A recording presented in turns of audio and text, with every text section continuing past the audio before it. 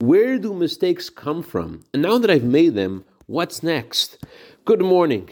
The Talmud in Sota, page 3a, says, no one ever makes a mistake unless a spirit of insanity enters them.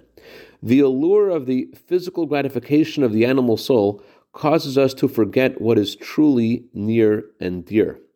There's a verse from this week's Torah portion that proves this. The Torah talks about a woman who is unfaithful to her husband, and the Torah uses the word tiste, which also means to be in a craze. But from all the mistakes out there, why was this one chosen as the archetypical mistake? Why not choose something a little less obvious, a little more benign? We could already derive that more egregious mistakes are certainly sourced in insanity. By picking a heinous error like this, it leaves room to wrongly interpret that this sin is uniquely insane. So the Torah chose this as the example of sin for two reasons.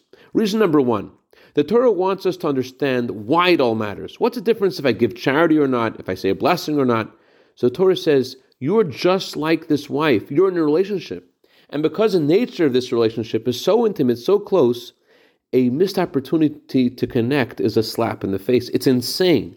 The second message the Torah conveys with this example is that in the example of the Torah, the woman is only suspect, but she hasn't done anything wrong. She's accused, but she's innocent. Similarly, no matter what you've done, you're not hopeless. Your innocence and purity is always intact in your soul, and that's why you will reunite with Hashem, your soulmate.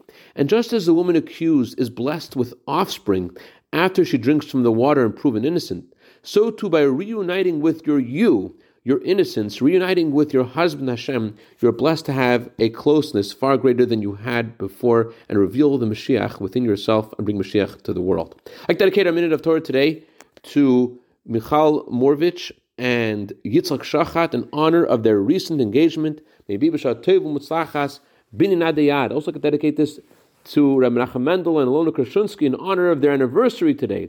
Many happy returns to this day. Also, dedicate this to Elisheva Gompers in honor of her birthday today. For year of bracha v'atzlacha. Have a wonderful day.